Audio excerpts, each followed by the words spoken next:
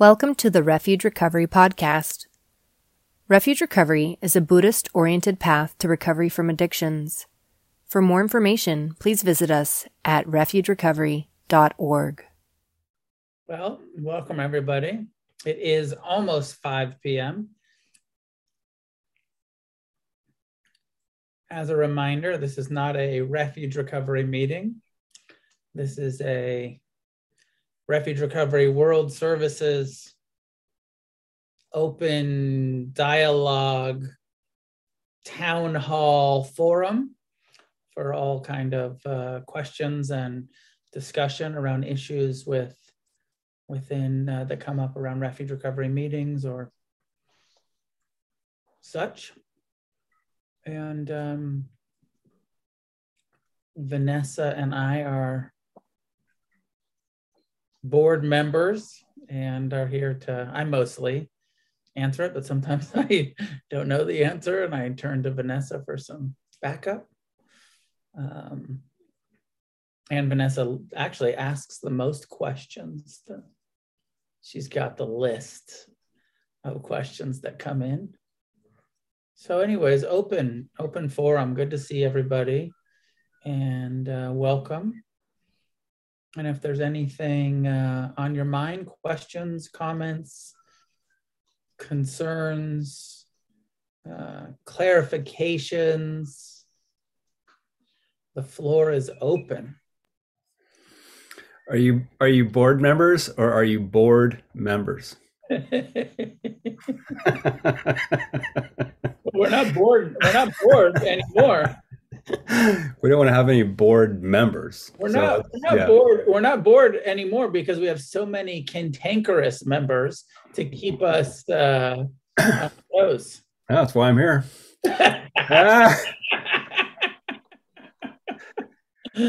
Fair enough. Actually, a question came up while you guys were just kind of talking about how to do things just now. Probably one for Vanessa. And Vanessa, I'm not trying to create another job for you, but maybe a service position, unless it's already been handled.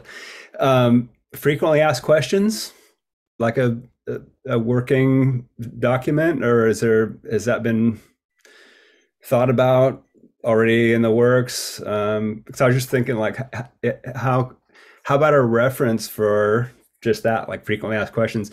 I wouldn't know like how to go and see if my questions have already been asked in these town halls. The former incarnation was kind of feebly trying to put something like that together. I think we had a shot at it, and I'm talking about the refuge recovery of 3 years ago now or something. And it was tough to organize. I think we had a Google Sheets and we're kind of like trying to see what actually constituted a frequently asked question and the proper response to it. But it might be, need I say more? You know where I'm going at with this. Has that been a consideration or something? Yeah, so right now it's like really rudimentary. And I'll share my screen so you can see kind of like what I have going on so far. So whenever we have these Q&As, you can see back on April 15th, this is just a working Google Doc, and I've just been trying to capture data. And so here's the link to the podcast on the website. And then I just timestamp roughly where things are located.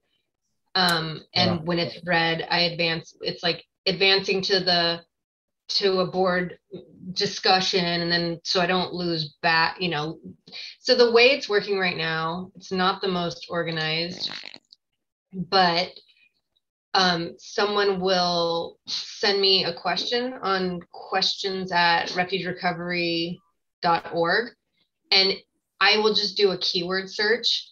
And because I've like attended these and I know where they are, I can usually bounce back with like, this is the link and this is the minute timestamp. Ideally, this would be and some emails too that are like, this comes up all the time. Here's an example of that. So let me stop sharing here. That's rad. Is that a public document? No. So that's the thing is like, we haven't gotten organized enough because there's always just been so much other stuff to do, you know? So Sure. it's like, this is waiting in the wings, and then kind of have this little nest of info, and we're trying to decide like, what is the best way to present this? Like, do we just put this doc up and let people do a search, or do we turn these all into, you know, kind of a transcriptual thing? Or so I don't know yet what the best way to disseminate this information is, but at least we have the info organized, you know?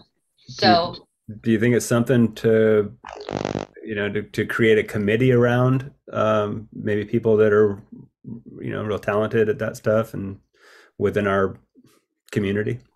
that is a NOAA question. I am down for anything that adds to spreading information, like, you know, transparency. So, Yeah. but Noah, what do you think about that?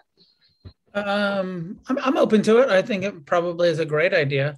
Also, you know, as well as what Vanessa's doing from this, actually ask questions here. There is a whole FAQ on the website of about a dozen or 15 or something questions that we sort of assumed will be asked and are asked regularly. You're aware of that, right, Jeff? Yeah. So I mostly like what I think that what I hear you suggesting is coming from these kind of on the ground, quite real live questions. What can we add to those FAQs? What else can we put on there? Yeah. Or even like, I mean, the reason I check in here is as rarely as I do is because just like, I like the kind of real time, like what's the hot topic these days kind of way of being informed. And I don't know, I mean, I'm kind of talking out of my ass, but like having some sort of live document where like what Vanessa's saying, I'm, you know, I'm a Neanderthal when it comes to this stuff, but like doing a keyword search where it would bring up a number of different times when it was brought up in the town hall, and maybe it was addressed by different members in different ways, and you know, people can get different perspectives on. Because I get it, you know, an FAQ is usually pretty generic, you know. So Yeah, and I'm just kind of brainstorming. Yeah, sorry to interrupt, but our current FAQs are more like frequently asked questions of someone who's not already participating in refuge recovery. And so this would be like the FAQs of what we talk about here. And there is going to become a time where, and I think that's also what I'm waiting for, is for there to become like, for us to establish enough of these questions where we start to see some sort of a pattern, right? Like so that we know where to categorize them. These are service questions. These are interpersonal dynamics. These are safety questions. Like, you know, like right now I feel like there's not enough data in my mind to figure out how to organize that on a web page. So I'm kind of just like letting it happen a little bit organically. Which is not usually my way. I got you, and I'll let this go, because I'm kind of like making it up in real time, and I'm just imagining something that maybe doesn't exist. But instead of an archive, I wonder if it would be like a monthly sort of updated check-in of what's going on in refuge recovery, and almost like a minutes to a meeting, and people could see. And organize that way. I don't know. I gotta organize it in my head. I love the way you're thinking, because that's how we are thinking. And that is something that we want to do as well, as like have some sort of like a clearinghouse for what is new in the program, what's changed. And, you know, getting our head around the FAQs is probably going to happen first, but to have somewhere where it's just like, these are the updates, you know, like if Noah makes an edit to something, or like when the meditation pronouns were changed. So something that we could say, like, these meditations have been updated of this day. And so you can go back and look historically. So we'll eventually get there. We're just not there today. Cool. Do you agree, Noah? Yeah, I mean, when Jeff was saying that, I was thinking like, oh yeah, it would maybe be great if we did a monthly newsletter that said that, you know, that included, this is what happened at the town hall. You know, here's some of the key things that were discussed at the town hall, or whatever we call this, the Q&A this month. what we've done so far, like we're doing like quarterly newsletters where like every 3 or 4 months we put something out if there's something like the change, like when we change some of the meditations, we change some of the meditation scripts, we put out a newsletter saying like, please be aware that this has happened, please use these guided meditations, where there's those sort of communications that we want out, but we're not doing it monthly at this point.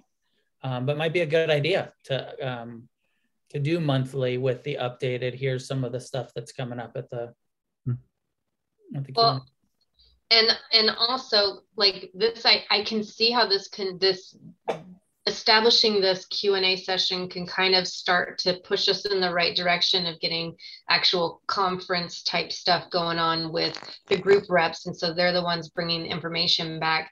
So again, this is like the grassroots little part of it. And then eventually we'll go into something that's a little more formal and democratic. And that's what I see happening. Because right now it's like, always the chicken and egg. And so right now we're just scrambling.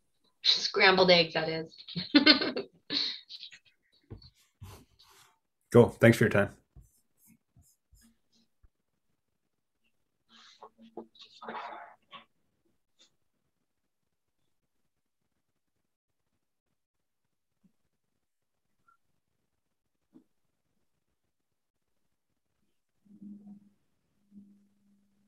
Kat, go ahead. Hey, everyone. So glad to be here. I was thinking, just listening to you all made me think about like how much Refuge has changed in the past like year.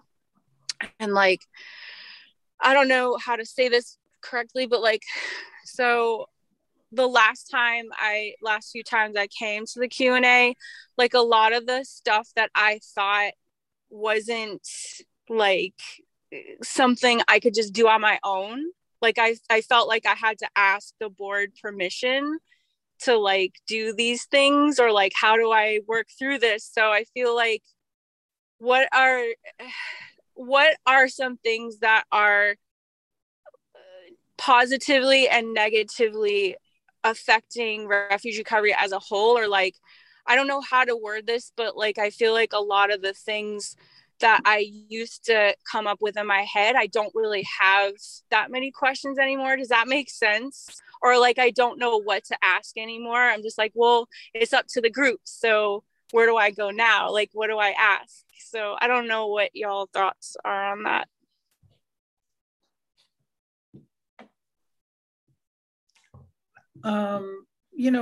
My sense is that part of the reason we established this was because there was a changing of the guard, and every time there's a changing of the guard and some changing that happens, there's going to be questions and concerns and like, hey, we were told this, so when the previous board disbanded and then Joseph stepped in, and then Joseph was having some of these, and he was saying things need to be done this way. And then Joseph and I had some major disagreements about how things should be done. And so as I stepped in, then people might ask the same question and be like, hey, Joseph told us we had to do it this way. And I'm coming and saying, not my perspective. I think that actually often the reality is that it's not up to me or Joseph or the board, that's a group conscience issue. And that's something that your group needs to vote on and figure out for yourselves, rather than us from World Services telling you what to do. So having these, as I want to be a resource. Me, Vanessa, the board of directors, want to be a resource. But a lot of the time, it is going to and share my interpretation of the guiding principles, or Vanessa and I had an interesting back and forth just before this meeting started about a meeting that is doing some Q&A in the meeting. That part of their format is there's a speaker and you can ask the speaker questions.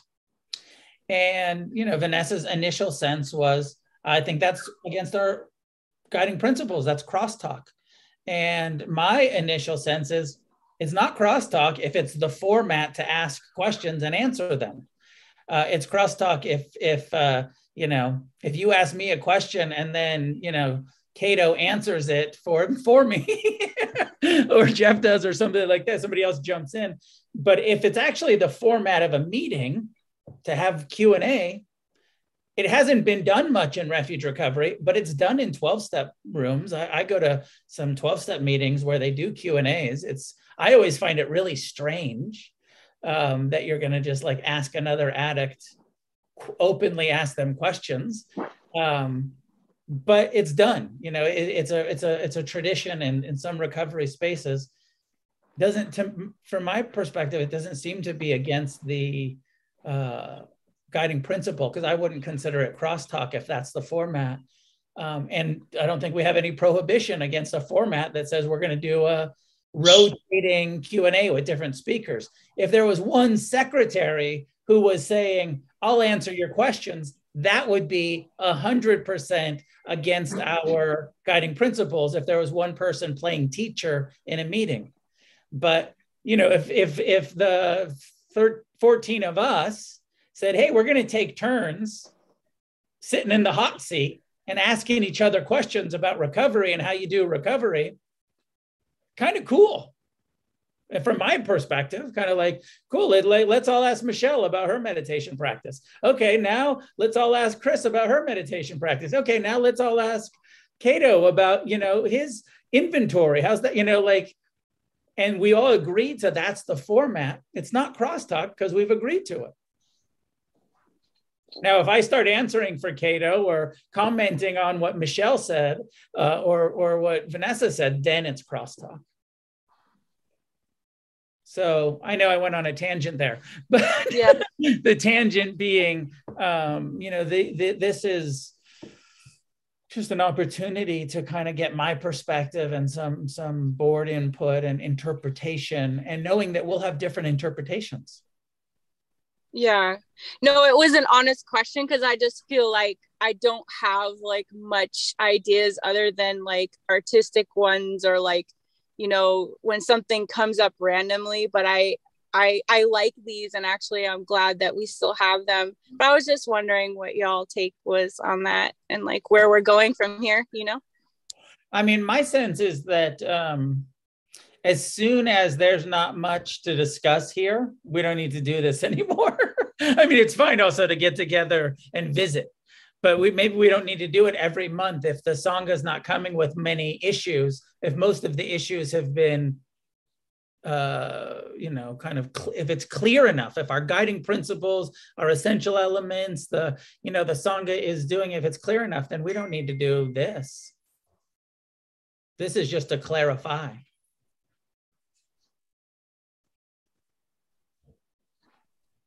I like the kind of workshop kind of thing though. And I think that's more like for the convention, but I feel like kind of having little workshops on the side would be kind of cool. Just discussing different things and like not at the convention, but like on the side like this, like maybe, I don't know, ideas and stuff. I think that's a great idea, Kat.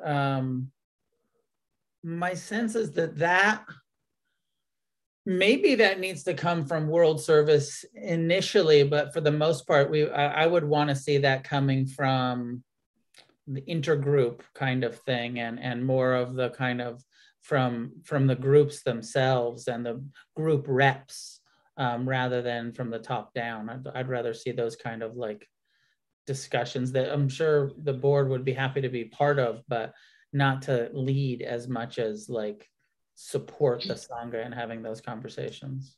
May I get a little clarification on that, Noah? Because right now we currently do not have intergroups. So what would be, if not from a top-down approach, like how would that work where intergroups could be formed? Yeah, well, and that's one of the when I was saying it, partially what I was saying is sort of not yet, that needs to come from, and we haven't gotten there yet. I have some general ideas, but I think that we actually need to come up with a number, like how many groups in a region or a state or whatever it is need to be present and represented by a group rep in order for that region to form an inter-Sangha. And we haven't gotten there yet. We do need a minimum. We don't want to say, there's a, 2 meetings in Washington and they can have their own inter-Sangha. And those 2 meetings get to make decisions. For the inter-Sangha gets to make decisions. We ran into this in the past. So we want to say maybe it needs to be 10 groups for there to be an inter-Sangha, some arbitrary number that's like a critical mass of meetings in order for there to be an inter-Sangha that has enough group reps where they meet and start having some of these discussions. And whenever I look at that format, the challenge, the hiccup is always online, the online Sangha, like how to organize that. Because it's not bound geographically, but that to me is like where my brain shorts out. Yeah, and then is the inter-Sangha broken down as, all 80 meetings or however many we have as one area, which is what we did in the past in Refuge Recovery. There was an online Sangha with the representation, but there was only a handful of meetings. There wasn't 80. So now, how do we break that down? And so maybe we look at the numbers and we say there's 4 or something like that. There's 4 different inter-Sanghas for the online, and it doesn't need to be regional. Yeah. Count it out. You're a 1, you're a 2, you're a 3, you're a 4. You could even do day, time of day. Like there's the AM meetings intergroup. There's the midday, meetings intergroup. There's the PM meetings intergroup, inter-Sangha kind of. So anyways, we're just thinking out loud here, but we do need to move towards that kind of organization. So welcome to the board meeting. You guys are all on the board now. Who's going to be? I was thinking about that time of day and time zone thing, because I'm in whatever it's 7 p.m., 8 p.m., 8:30 p.m. I'm in a meeting every single West Coast evening. And I sort of track with about 7 or 8 people that I see every single night, so that's an interesting grouping. Yeah. And then when I pop into the West Coast morning meetings, I see, some of the that's like a different group of people that I see there sometimes. Jeff, go ahead. Yes, thank you for illustrating why I have no interest in being on a board. That whole inter-Sangha thing was wild before, and now, as Vanessa said, with the online, being such a big part of our community. But I like Michelle suggested time zones as another thing. But I wanted to go back to that kind of informal workshop Q&A thing that you guys were talking about with Kat a little bit, and just say there's something that I just started doing with a group of guys, because I mentor a couple of guys and they now are mentoring others. And I just said, hey, like why don't all like 6 or 7 of us just have like a group meeting this month? And it went so fucking well. And it was kind of like this, and it was, somewhat structured. Let's do some introductions. Let's kind of have a way so everybody gets their time to go through this thing. But and again, this is not Refuge Recovery meeting. It was something that we just kind of created offline, and it felt good. And people liked the opportunity to cross talk and do all this stuff, but outside of the Refuge Recovery thing. So I just wanted to mention that as like to Kat, like you have the freedom to do those things and create fellowship in small groups elsewhere, and you might get the same desired effect out of it in a more intimate setting. So. Just my 2 cents. Thanks, Jeff. George? Thank you. I had a question. I'm not sure how many people this might apply to. So maybe I don't know, but in Buddhism we have lots of different branches. I guess Tibetan, Zen, all these other, and I'm wondering sometimes in the group or in refuge recovery context, is it appropriate? Like, would it be inappropriate to bring in ideas or concepts as long as they're related to the process of recovery from specific branches of Buddhism, like Zen Buddhism, or if that's your background, or is it more appropriate to stick to what is in the book and not really veer too far outside of that? I just don't want to. I guess there's a risk of mixing in things that are not really refuge, or that maybe getting too, and religious isn't really the right word, but maybe a little bit too much into the Buddhism kind of stuff that may push newcomers away. I'm wondering if you have some guidance or input on that. I do.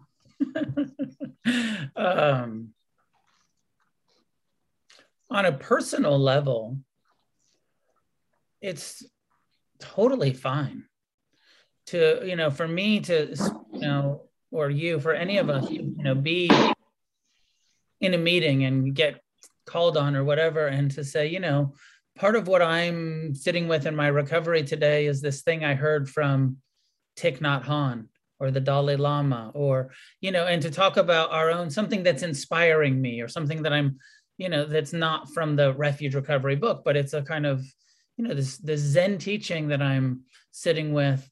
And this is how I'm working with it in my own recovery. As long as it's from a personal level, it's totally cool.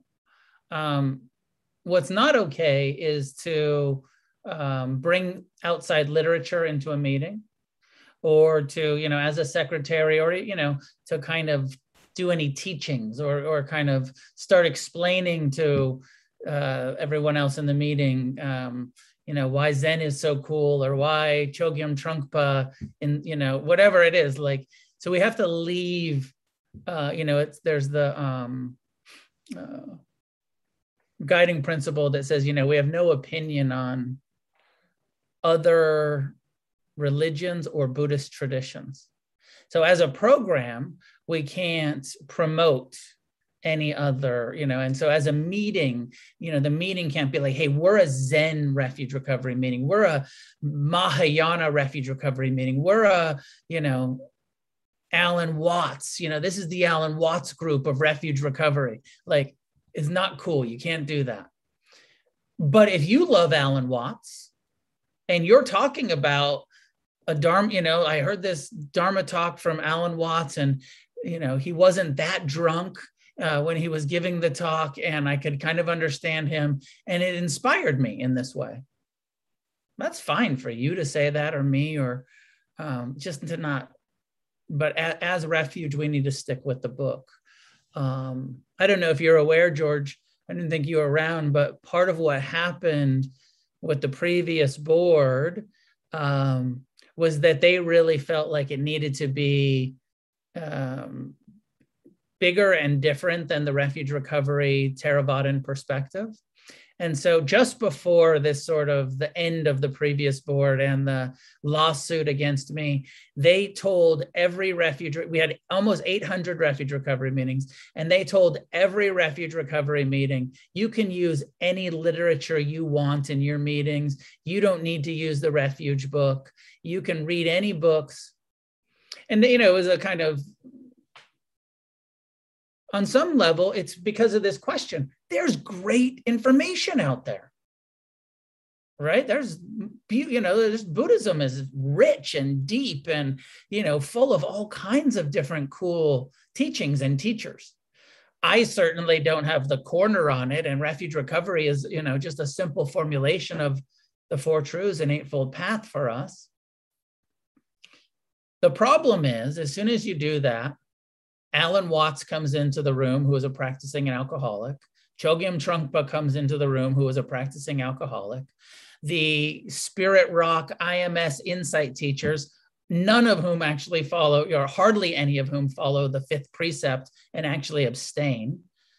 The Japanese tradition, the Korean tradition, the Tibetan tradition, none of whom, have as part of their teaching abstinence from alcohol and drugs. And now we're in a Buddhist conversation from people who aren't practicing the Buddha's early teachings about abstinence. And we're a group of people who are committed to abstinence, and it's so confusing.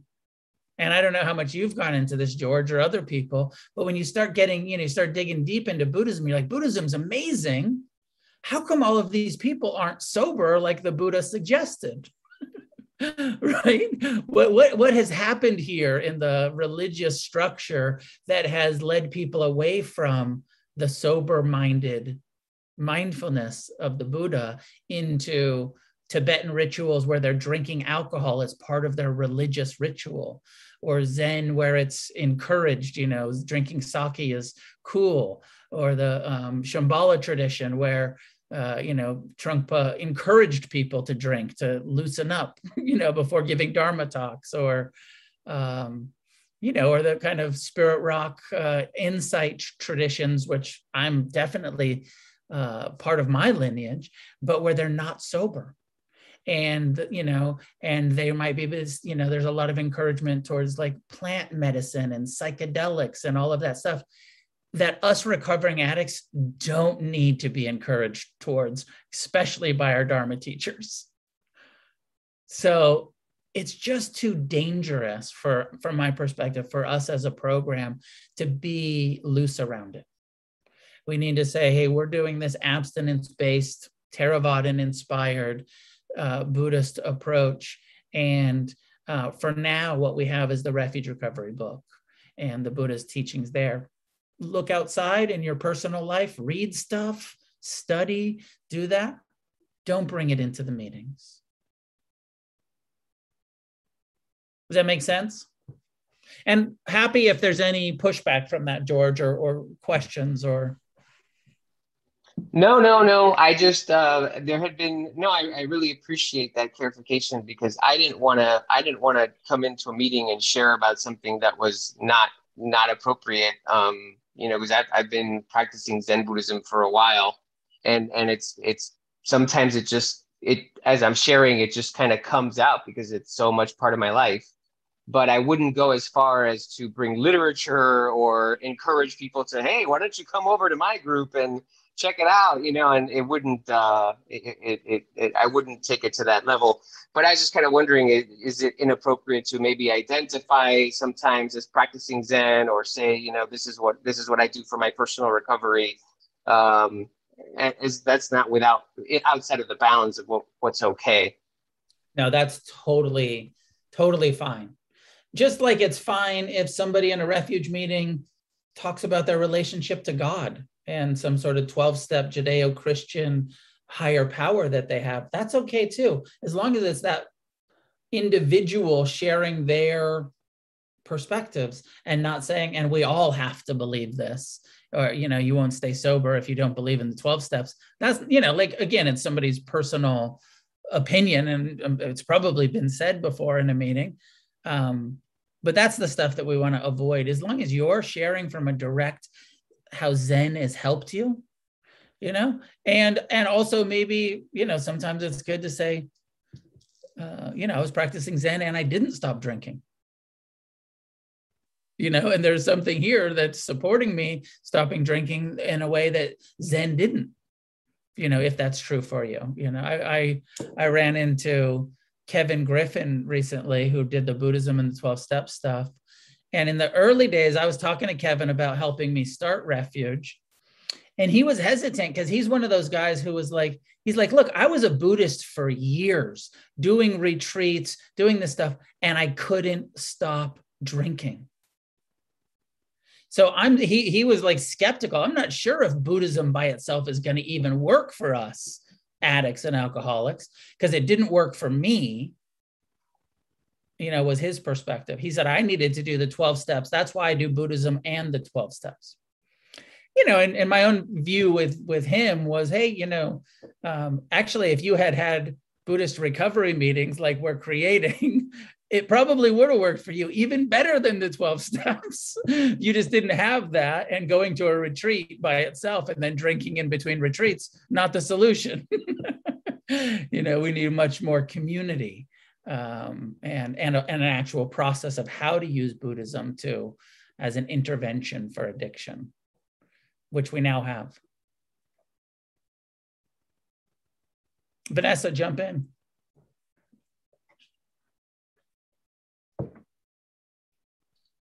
Hi. So I just want to, we have now the codependency relationship and group for family and friends of addicts and alcoholics every Tuesday at 5 p.m. Pacific, called True North. And, we read something from the book that pertains to those topics. And we're kind of starting to reread the same stuff because there's a lack of that in the book. There's no to the wives section, big book. So I know that you are plans for a second edition of the book. Can you speak a little bit about if more of those elements will be included in the second edition? What your approximate timeline is, if that even exists, for when it will happen? Just kind of some information around that so that I have a placeholder in my head.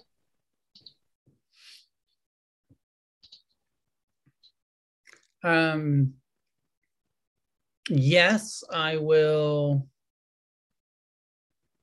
try to include more stuff around process addiction, around relationships and codependency, and maybe even some short piece to like families of addicts as a short chapter. I think that would probably be useful. We'll see what comes out. My experience of addiction is pretty narrow around substance. I don't have a lot of experience with process addiction and codependency. And so it's hard and kind of presumptuous of me to write too much about it. I am open to working with others and some black belt Al-Anons to help, with that sort of creation of that literature. And I feel like probably it's best, for me to admit that I don't know what I don't know. And I also, again, I could be wrong, but my sense is literature is important, but the Dharma will heal all. And, it is different, when we can practice abstinence versus when we have to create our own bottom line behavior and develop abstinence, or, around that bottom line behavior. They are different, just not smoking crack is different than not manipulating. Way easier to not smoke crack than to not manipulate or whatever, whatever it is. Not that not smoking crack is all that easy, but you know what I mean? You can just stop some things, and other things are just so deeply, when it comes to behaviors and processes, it's a much bigger challenge for us to, I believe, address. As far as timeline, I am going to finish the second edition edit last summer. And so now it's, almost Christmas. And I've been somewhat procrastinating, to be honest, but also I haven't had the space. I haven't had the time and the space. I gotten myself too busy to really give it the time. And I'm actively making room, and kind of, it feels like a triage, like the hierarchy of needs. There's like what's most important, and it feels like when I feel like it's up at the top of the list of what's most important. And the reality is I don't make it most important because I'm busy like counseling and, trying to make a living and pay the rent. But I'm shifting that, as Vanessa, to be able to focus much more on the administrative and, writing side of things. So I'm hoping that in the new year, I'll get quite a bit of that done and really have it as a core part of my weekly work schedule. And so maybe my next summer or something, but even when I finish it, then the publisher will take a while to turn it around and actually publish it. They've agreed to publish it, but it's a slow process. Once they get the final manuscript after an edit goes back and forth, even with just a second edition like this, they still might take a year before they put it out. Okay. Thank you. And yeah, I mean, because that's the issue that we face in this program, and what makes it so complex is that we all have different things that we're working on and variations, combinations of each. And so, yeah, if we're too vague with the language, then it doesn't target any of them. And if we're too targeted, then it leaves out some people. It's almost like Dharma Mad Libs. Like you need to fill in the blank, food, drugs, sex. Yeah. But I do believe that, the Dharma will heal all. But for people who don't know that, it's like the language is limiting sometimes if we don't include it. Thank you. Perfect.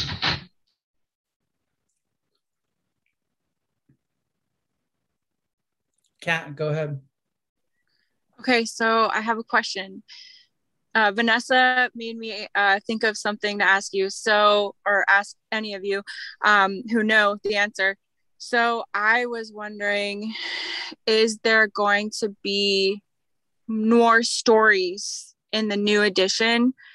And then also, is there going to still be a documentary? Refuge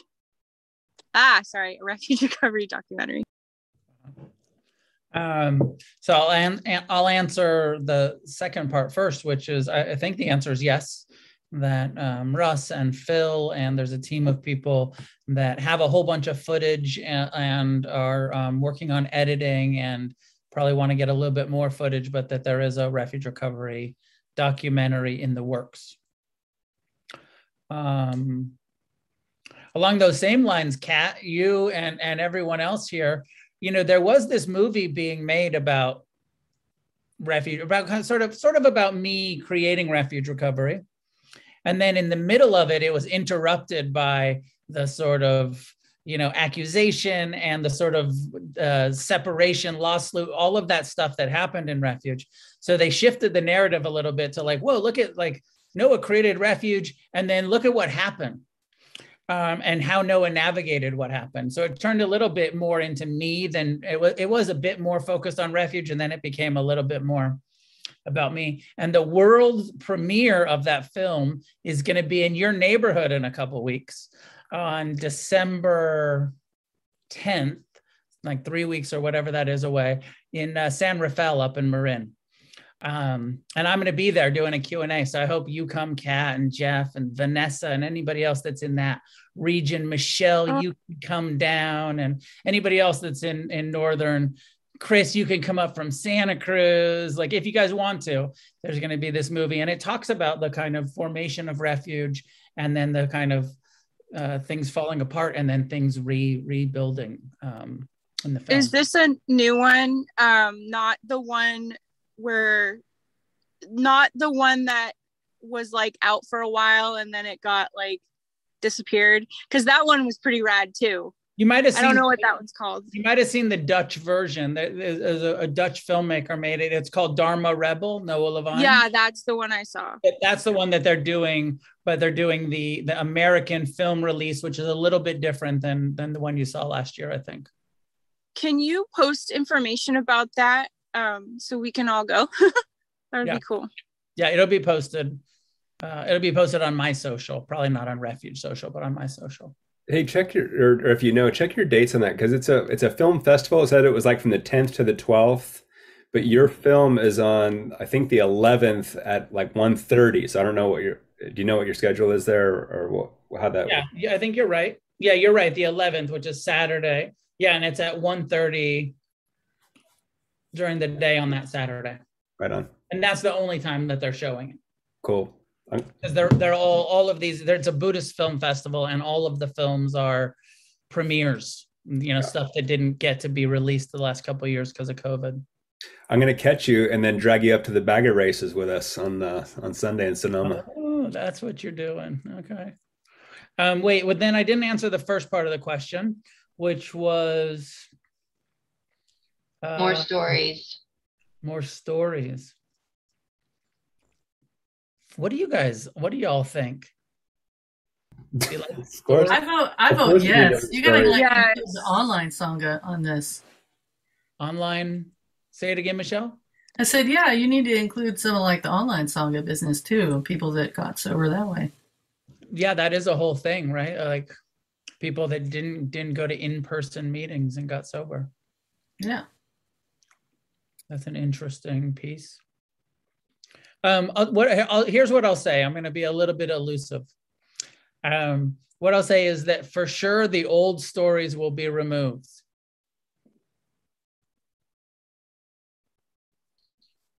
I have a suggestion, Noah. I think everyone should write their stories for submission, and Michelle should read them all and then give us the top 10. I could do that.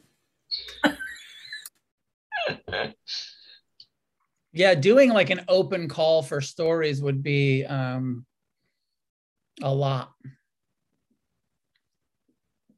There are a handful of people who have sent me some updated stories that I may or may not include in the new book. I haven't gotten completely clear on it yet. Do we really need stories? I don't know. I like the stories. I do. I like relating to people like, oh, that happened. I don't know. Maybe because I grew up in AA, I'm just used to the stories and, like, oh, that's mine. That's my story. So we don't need them, but I like them.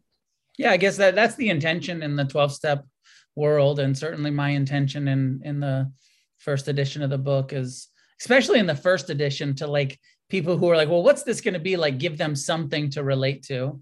I have a little bit of a feeling like, well, now you go to a meeting and you hear you listen to people and you relate to people. It might help fill that gap with process addictions, though, too. Now having some stories in there around, food, sex, gambling, whatever. Yeah, real recovery from some process addictions. Yeah. Yeah, and there's so many different ways that we come here. Like yes, some all online, no meetings, 12-step, no 12 steps. So having a variety of that, I don't know. I do like the stories. Yeah, low bottom. Yeah. Not so low bottom. Emotional, yeah.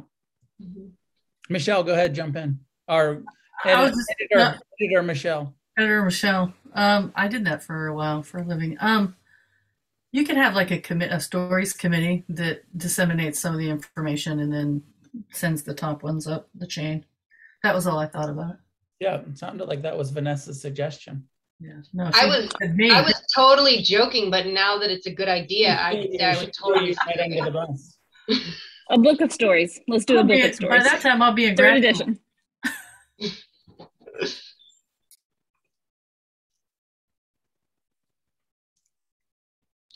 I have more questions on a new topic if no one else has anything. Go for it. Okay, I'm going to I hate the phrase beat a dead horse, so I'm going to punch this bag of tofu. So crosstalk. I'm always so confused on what is crosstalk, and it's just so vague to me, and I feel like it's now become this like koan, right? Where like, what is crosstalk? And before this meeting, we were talking about something, and I was communicating with you something that I want to check out, and I was like, that's crosstalk, 100% point blank crosstalk. No, and then you have a different opinion. And this is the thing that comes up the most in all of like the business meetings, the after meeting things. It's like this huge gray chasm of crosstalk. And so the example that we set up in the beginning was that there's a speaker in a meeting, and the group has decided that it's okay to have this Q&A format. So questions are coming at the speaker. When we define crosstalk, so again, it's in our essential elements that there cannot be crosstalk for it to be a refuge recovery meeting. Crosstalk is often defined as commenting on or offering advice to others in the meeting.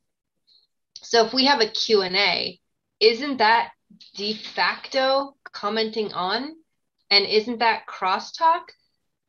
And like if you have a speaker, because this happens in the speaker meetings, right? Because it's a natural way that we communicate with each other, is that if I tell you my story and then I'm picking people to call on, if I pick on Noah's going to say, hey, Vanessa, your story was this, and this is how I related to it, and whatever like little things we have. So it's kind of a conversation between us in this meeting. And that to me is absolutely crosstalk as well. So I just like, I'm okay with it being this gray area, totally. Like, but I think that it can't be both an essential element where we say hard and fast, no crosstalk, but then we don't really define crosstalk. There's like all these little exceptions and caveats, because then that kind of like promotes,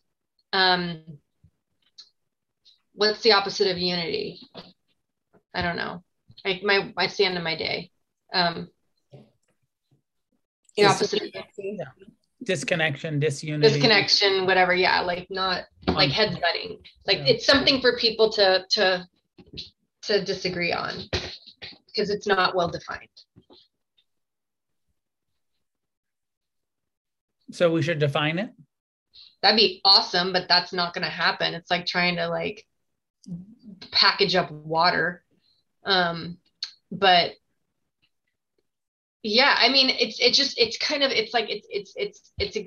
the one area that's like this chronic sticking point and where people get their hackles up.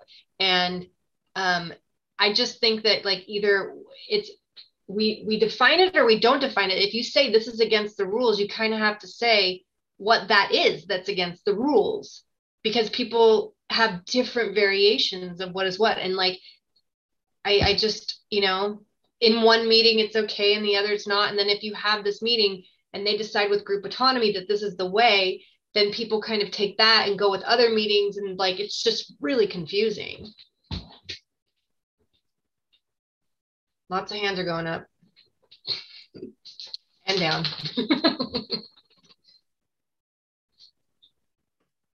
Julie, go ahead.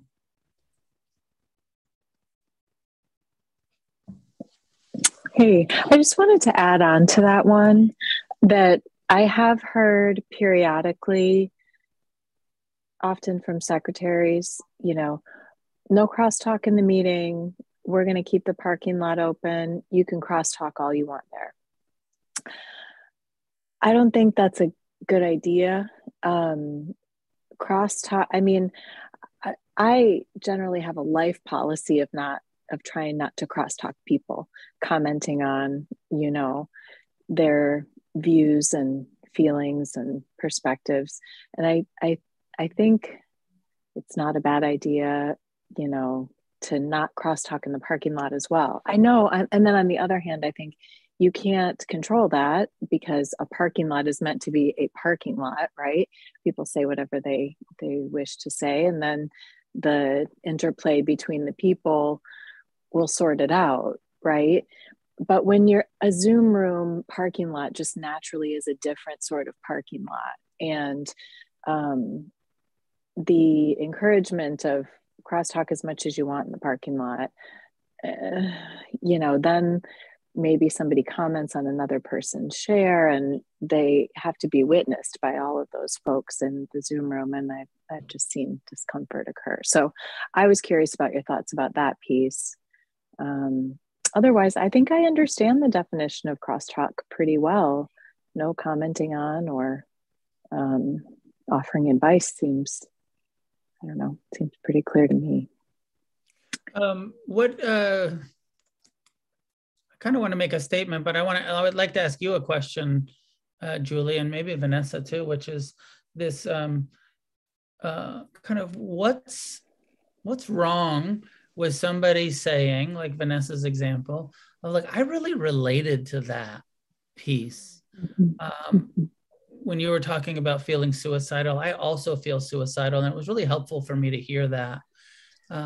Rather than kind of trying to edit myself and say like, well, I need you to speak from my statements, and I'm not going to refer to the reason I'm talking about this is because it was just said in the meeting or something. So if it's positive kind of communication with each other that says, I really related to that and it inspired me in some way, it was helpful to me. Is that? I don't think there's anything wrong with that. Is it? I don't think there's nothing, sorry to interrupt, but there's nothing wrong with that. What you just did, right? Is it crosstalk? I don't know. That's my question. I don't know. But there's nothing wrong with that. But it's like, it's when it's like, you know, you talked about you got drunk and passed out in your story at 26th Avenue Beach, right? And so I'm like, oh, wow, Noah, yeah, I remember those days when 26th Avenue and we used to barbecue and blah, blah, blah, blah, blah. And then it becomes this weird alienation of everybody else in the meeting where I have this, like, I don't know, there's something that feels off about it. Like when people, there's nothing, that's what I mean. Like almost a private conversation going on in a public forum. Yeah. Well, there's also going beyond what you said. If somebody stopped at, I really related to what you said, I also feel that way. That's one thing. But I really related to what you said. I also feel that way. Here's how I feel. Yeah. And then the other person is like, yeah, but that's not how I feel. You know, it's like when people go on and recharacterize and change the meaning, and then maybe the original speaker didn't feel like they were mindfully listened to, but listened to through the perception of the other person, you know. I don't know. Okay. Kat and Summer, and then I'll make a couple, and George, and then I'll real quick, we'll end with this crosstalk topic. Go ahead, Kat. This is such a big topic, but so I was wondering if speaking directly at another person in the meeting is crosstalk, because there was a situation where the person sharing was having, like a private conversation about some stuff, and it was nice, it was positive, but it was uncomfortable. The person was speaking directly at the speaker for, like, you know, their whole time. And so, like, I'm like, what is, like, and so I didn't interrupt them, but I just said, like, hey, no crosstalk. But then it's like, what is like, is that crosstalk? Yeah, or is like welcoming the new people crosstalk? I want to really welcome Jeff. I know you're here for the first time. You can do this. If I can stay sober, anybody can. Even a degenerate like you. You know, like, is that, it is, right? It is crosstalk, of course. But also might like save the dude's life or the gal's life or whatever, to feel like, oh, wow, I was acknowledged and welcomed into this meeting. And he also might be horrified that he was picked out. Well, if it's factually accurate, as Noah has, it's okay. Just because it's true doesn't mean it's useful. Go ahead, Summer. So first off, I don't want to go, I was about to mention a specific thing and ask, but that has to be discussed in a business meeting of that meeting. But I have noticed, like, some groups clearly define what crosstalk is in there. They add it into the script. It's okay to do that in your business meeting and voting on it, right? Like that scripting. Because I hear some people say, like, really go into detail. They're like cross-talking is direct advice or speaking directly to. Let's not even name the person. Like, they go really in depth. I think personally, which I'm not going to sit and give too much of my opinion because that's not what this is about. But I think personally, it's totally okay to say it resonates. But like when someone, you know, like spends their entire share relating to that person personally, like as they know that person and they came up with them in the early years of their sobriety, you know, it's like when it gets into that, you're like, this is clearly crosstalk. That person knows it's crosstalk. Everyone knows it's crosstalk. So the question was, it's okay to like change up the script and add in like a little more specifics, right? My sense is yes. And I also have a sense that it'd probably be good to add like something like, this meeting has defined this meeting with a group conscience, you know, I mean, not that you need to say that, but it needs to be clear that like this meeting has defined crosstalk as refraining from A, B, and C, rather than crosstalk is defined as, because then other people are going to take that into other meetings and be like, hey, they define it like it's, this is the definition. And it's like Vanessa was saying, it's, we all have different ideas about what it is and isn't. And one group's definition might not resonate with everyone, you know? So you can do it as a group conscience, but then just be clear, like this meeting is choosing to define it as refraining. Right. And even taking away the word defining to make it a little lighter, like this group sees crosstalk as this, this, and this. Yeah. Okay, thanks. So I'm just double checking our script here that we have offered online. All of our scripts say, please refrain from crosstalk. Crosstalk is the commenting on or offering advice to others in the meeting. Yeah. So if we're so we may want to talk about that. Well, what I was hearing from Summer is the meetings that are then taking that simple 2-sentence definition and expanding it and changing it, right?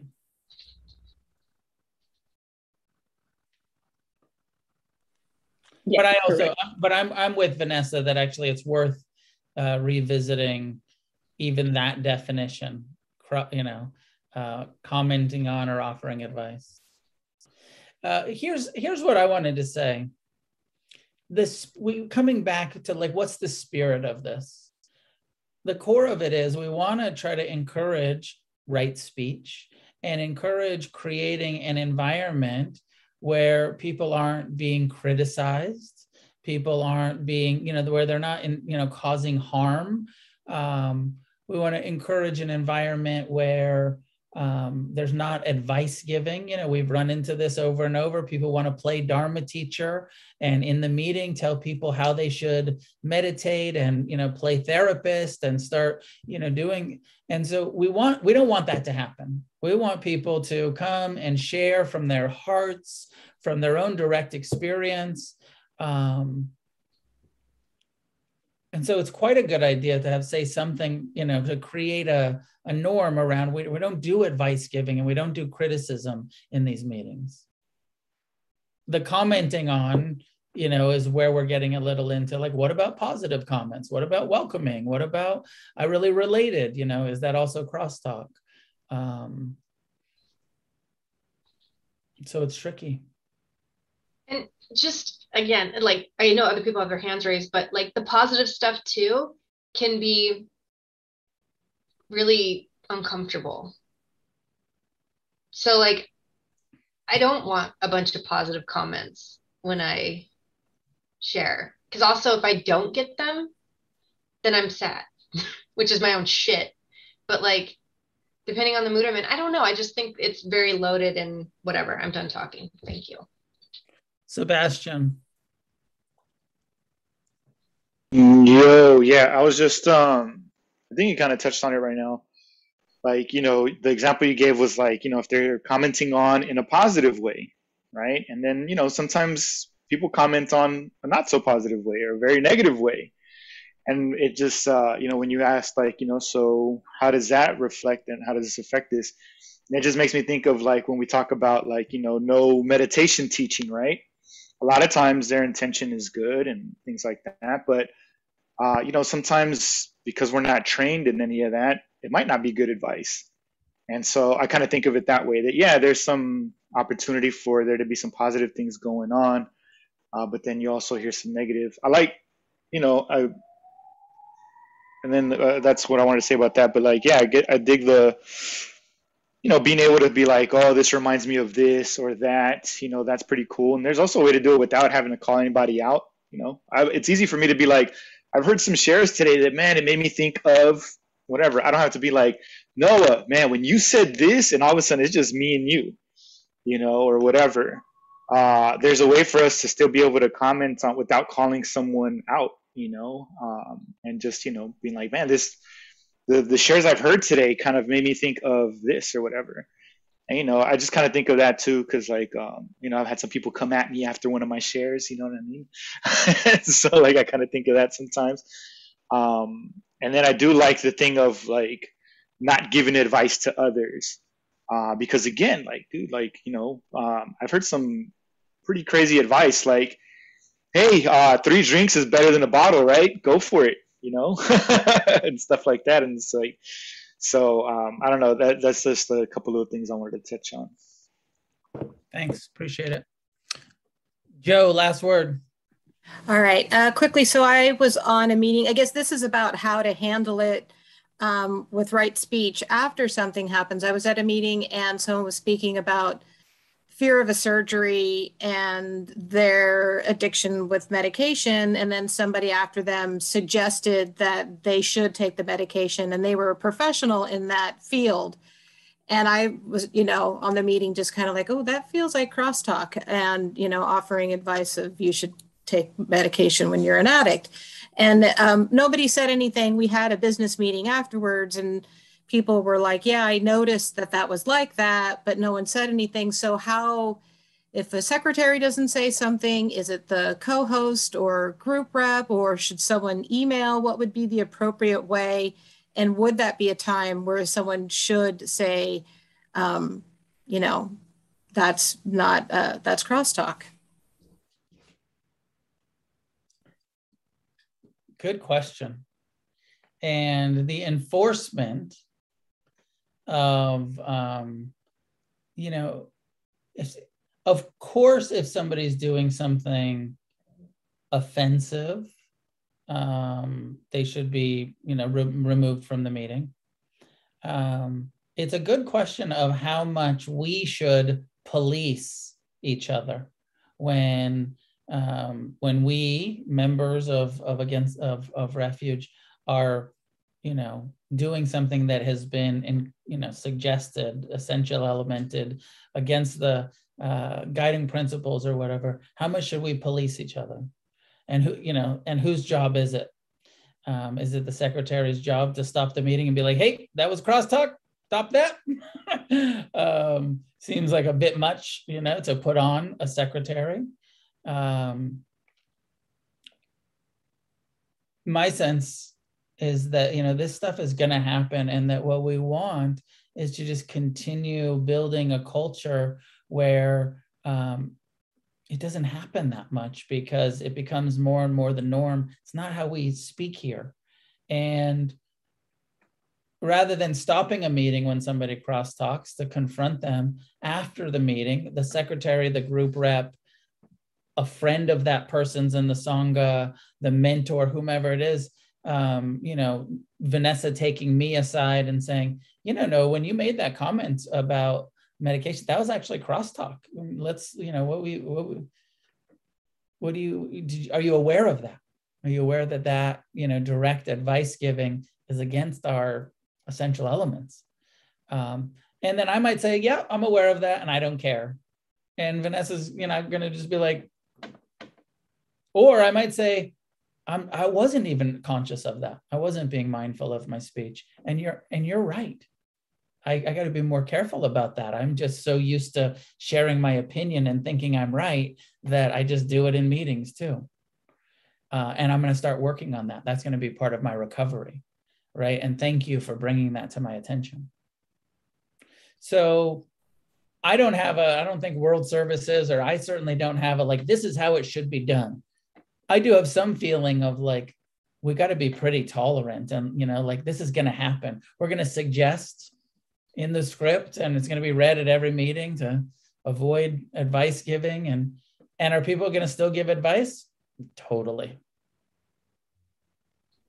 Do we need to silence them? I don't think so. I think that that hopefully it'll just be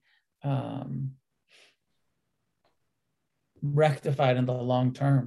There's also this piece around, like, if we start policing it too much, we're not creating a very friendly atmosphere for new people who are coming in and they don't know how to do this. They don't know how to share in a meeting.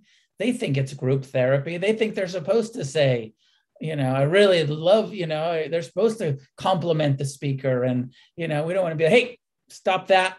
You can't, don't talk to me. So I think we do need to be a little bit gray and a little bit wide with the net that we cast around this, while we continue to say, avoid crosstalk, avoid, and that each one of us, can take on that responsibility, that service to, take each other aside, or if you're a secretary to in the parking lot or whatever. It's so difficult. I think it's easier in person than online, because like somebody said earlier, parking lot time, only one person can speak at a time. It's not like, Joe, you can say, hey, Noah, can I have a word with you? You got to do it in front of everyone.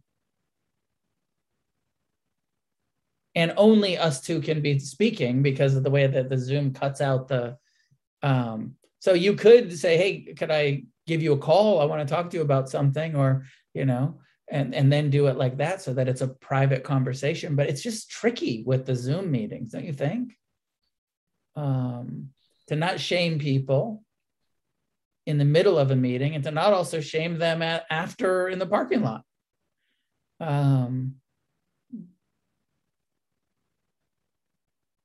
I know that's not a very satisfactory answer, but I guess part of it is like, yeah, secretary, group rep, somebody that any of us as members could say, hey, Chris can, call Matt and say, hey, can we talk about this? And, Cato can call Jeff and say, hey, can we talk about, that, and have an open discussion about it. How about the old timers in the 12-step meetings that just bark crosstalk? Yeah.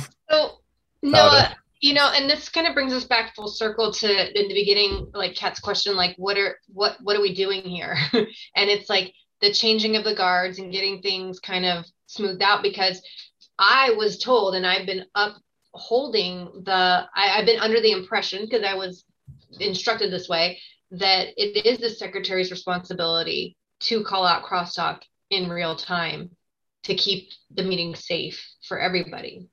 And I have done that myself. There was a clear case of crosstalk, and it was very awkward and weird. And I said, hi, I think that I interrupted the person, said, I think this is crosstalk, but if you want to share on your direct experience, please do, or let keep it focused. And they said, okay, well, no, I'm done. And I don't know if they were under the influence or what was going on, but in that time, had I have let that go, I feel like that would have actually been a little negligent of me as the host of the meeting. Right. Well, and that, again, but it sounds appropriate in that circumstance, from what you're saying. But if somebody was saying, hey, I really related to what you said, and you butted in and said, hey, I think that's crosstalk. No. Or if somebody was complimenting you and be like, Vanessa, you're amazing. I would definitely never cut that off. No, but what I'm saying is, like, we have to use our judgment in real time, and it's not always going to be the right thing. And in that time I did it, but like, it is because everything is so gray that makes it challenging, because we're trying to adhere to principles and all these things. And then there's just so many variations. We're over time. Sorry.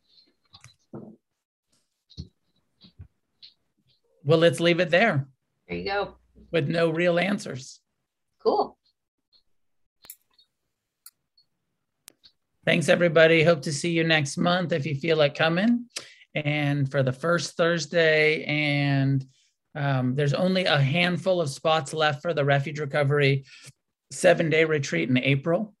If you feel like coming and sitting for a week in Taos, New Mexico. We just got back from the 3-day out there. It's a really cool little retreat center. So if you want to come and sit for 7 days, mid-April, register before it sells out. Manny, go ahead. Oh, I'm sorry. And if anyone wants to send any questions, it's questions@refugerecovery.org. We can take a look at them. Great. Many goodness that comes, any merit developed from our discussion of refuge recovery, the Buddha's Dharma, be shared with all of the suffering addicts in this world. May each of us recover, and together may we create a positive change on this planet. Thank you all. Good to see you. See you next time. Thanks, Noah. Thank you. Good night. Thank you. Refuge Recovery is freely offered. If you'd like to make a donation to support us, you may do so by following the link in the episode notes. We appreciate your generosity.